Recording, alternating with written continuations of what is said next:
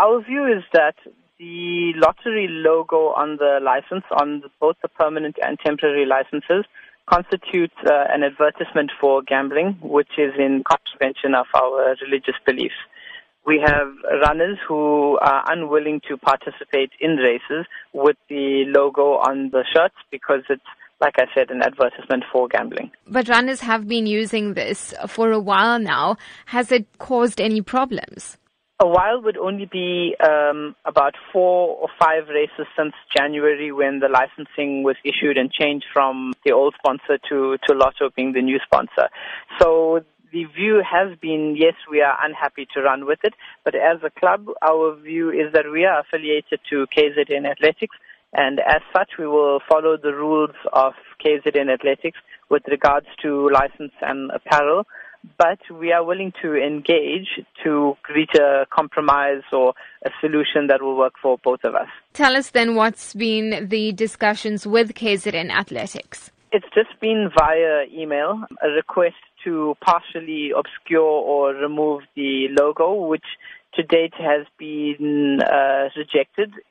The rule as it stands from KZN is if you damage or remove the logo in any way, it will result in a disqualification for the athlete. We do understand, of course, for others participating in sport in South Africa, for example, Protea's Hashim Amla, that exceptions have been made. Talk to us about how that could also be negotiated in this case. Without being able to comment on the deal and the relationship that Hashim Amla has with his sponsors, we feel that it's a minor imposition for us to remove the logo. We receive no payment directly or benefit directly from the Lotto as a club or as an individual athlete.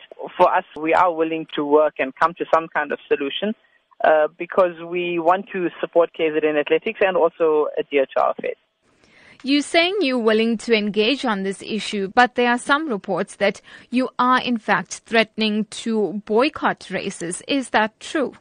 I just want to clear that up and say that we will continue to support KZN Athletics, and if a member chooses to not run a race, that's at his own choosing. As a club, we have always been committed to KZN, and we have not under any circumstances asked for a boycott of races, either in the past or currently. We will always participate in races, but we are more than willing to engage and, reach a compromise on the license issue.